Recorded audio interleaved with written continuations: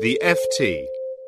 Your reputation is your most valuable asset, but it can also be your most fragile. At Mishcon de Reya, we've developed a number of highly effective strategies to protect it from every journalist, ex-employee or gossip monger out to damage it. Mishcon de Reya. It's business, but it's personal. Welcome to the first in a two-part podcast in the Financial Times' Deals and Dealmakers series. I'm Anusha Sakui, the Financial Times' M&A correspondent. We're going to be looking at how the role of advisors is changing in the wake of the downturn in M&A volumes, and if the departure of some high-level bankers from the industry means we are seeing the end of an era. So is the outlook gloomy for the next generation of dealmakers? I'll be talking to two of the biggest names in M&A, Ken Moelis, founder and chief executive of Moelis & Co., and another star rainmaker, John Sadinsky of Blackstone. First, Ken Moelis is a veteran dealmaker who started his career in the 1980s at Drexel Burnham Lambert before moving to DLJ, and later was president of UBS's investment bank before launching his own firm, Moelis & Co., in 2007. He joins us by phone from Los Angeles. Ken, thank you very much for your time. There is a lot of focus on bankers leaving the industry or changing roles. Some say it's not as fun as it once was, the role of M&A advisor. Do you see a generational shift occurring today? And if so, who do you think is going to come up the ranks? Well, thanks, Anusha. It's good to be here. And the answer is I do. I see a little more accelerated than the normal generational shift. And I think the reason is investment banking and advisory, the advisory role of an investment banker is really a function of experience and judgment. And I believe it's an apprenticeship business. You gain your experience and your judgment over long periods of time. And I think what's happened in the industry in the last 10 years is we have reformatted the business so that experience and judgment in these large financial institutions that have been created is just less valued. The idea of selling products and generating income for annual bonus pools just doesn't give people the same respect and ability to use the life lessons they've gained after 25 years in the business. And I think that does lead people to look for other places to do the rest of their life's work after they've been in the business for a generation. Some people say that there hasn't been enough experience built up in the younger generation, say bankers who are, in their 30s or even in their 40s, to sort of replace people who started like you, who started their careers in the 80s. Look, my concern about the experience that has been built up is almost a negative one. That people look at the industry now as a bonus cycle industry, as a 360 review industry, as a product industry, and that is really what's going to affect the next generation. In my first 20 years in this business, it was a collaborative partnership, lifetime association with your clients. You when you gave advice, you thought you were going to be around 10 years later to see how that advice turned out. And that's an important difference in the way the world is being trained today. And I think that our clients are seeing that in the advice they're giving and are not excited about that. On that point, you've had a long career and you've seen a lot of changes in the investment banking industry. What made you leave large investment banks and launch your own advisory firm in 2007? Well, it's interesting because I think the people in the industry are much the same people. The people have not changed. What happened is the environment, and environment matters. If you put people in a certain situation, they will react in a certain way. And I think I tried extraordinarily hard. I thought I could create an innovative, collaborative, partnership environment for our clients inside of a large organization. And I have to say, I don't think you could have tried harder. It just didn't happen. And it wasn't that the people around me were bad. They were very good. But if you do not have the right soil, the right environment, the right process to allow innovation, to allow people to come in and exercise their judgment and their experience, I just felt it was almost a wasted resource. And I set up my own business because I thought there are a lot of people with 20, 25, 30 years experience who are not being utilized in a way that they, if freed to use all of experiences that they've gained over those years, could provide a tremendous service to the corporates, and I think that's a great business to be in. Do you see parallels to previous cycles, say, like the late 80s and early 90s when, other big figures left the industry, started up firms such as Perella Weinberg? It's not exactly the same. I think some of these cycles are specific to things that have gone on in firms, and others, you said at the beginning of this that people aren't finding it as much fun. I don't think the world is finding the environment to do business, not just investment banking or commercial banking, but I can't tell you how many meetings I'm in where it's just not as fun in a zero growth or a very low growth environment. A business isn't as fun for a lot of people. So I think the downturn in the markets does give people a little more breathing room to step back and say, am I enjoying myself? Am I taking advantage of the assets I've built up in my life? Am I really using the 25 years of hard work and experience I put in to gain the judgment that I can bring to a boardroom or a CEO? And is the place I'm in right now really maximizing that? And I think you're seeing that decision being made more often, that the answer is no.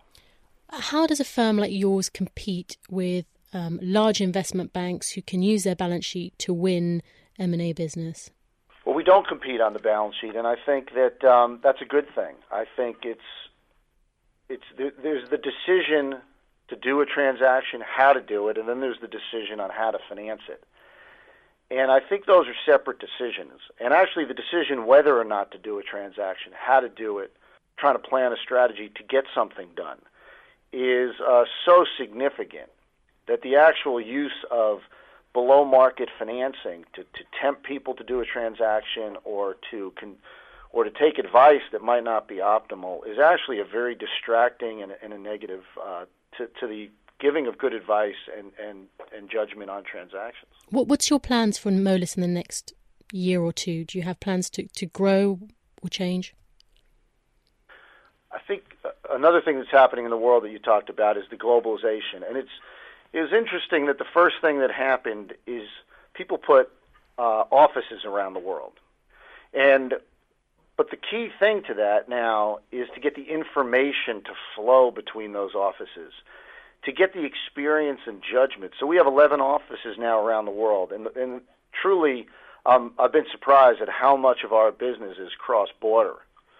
And so the way I think we're going to continue to differentiate ourselves and grow is by not just populating offices and listing them on stationery, but getting the experience and judgment from each of those 11 offices around the world that might be 12, 13, 14 in the near future, but to get the experience and judgment to flow between offices. And that may sound easy, but I think there's a big difference between populating a global firm and actually utilizing the experience and judgment that exists within that firm. And what does that mean for the way you operate your business?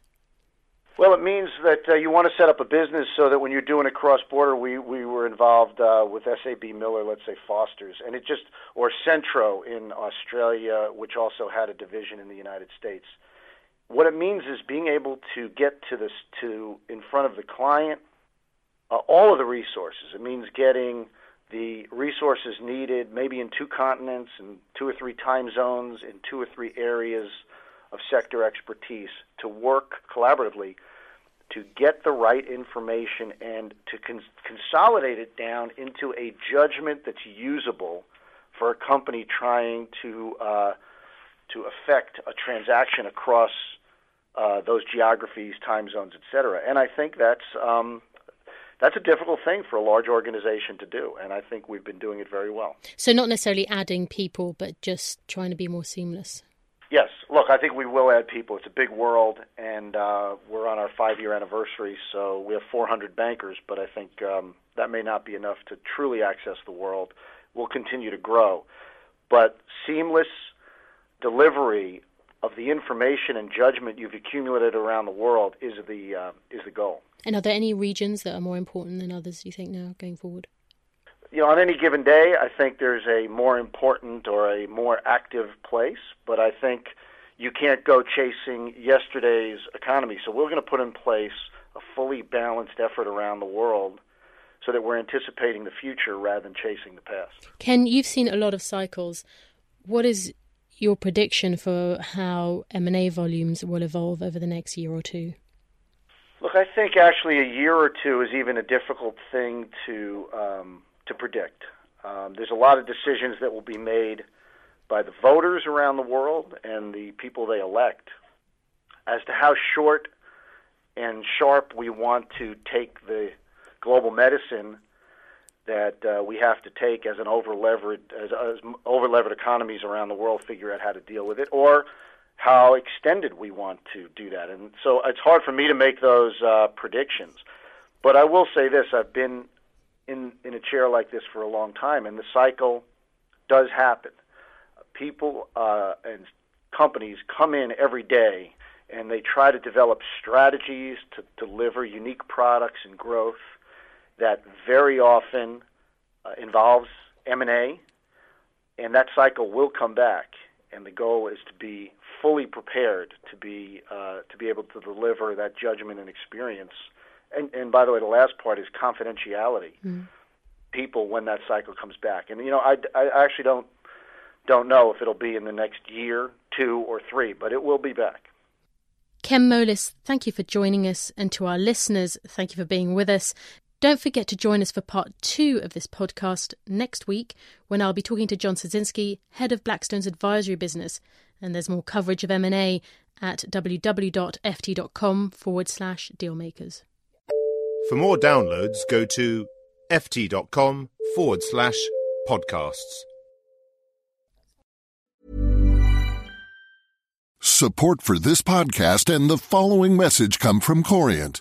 Corient provides wealth management services centered around you. As one of the largest integrated fee-only registered investment advisors in the U.S., Corient has experienced teams who can craft custom solutions designed to help you reach your financial goals, no matter how complex. Real wealth requires real solutions. Connect with a wealth advisor today at Corient.com. That's Corient.com. Join Capital Group CEO Mike Gitlin for a new edition of the Capital Ideas Podcast. In unscripted conversations with investment professionals, you'll hear real stories about successes and lessons learned, informed by decades of investment experience. It's your look inside one of the world's largest asset managers. New episodes are available monthly. Subscribe wherever you get your podcasts. Invest 30 minutes in an episode today. Published by American Funds Distributors, Inc.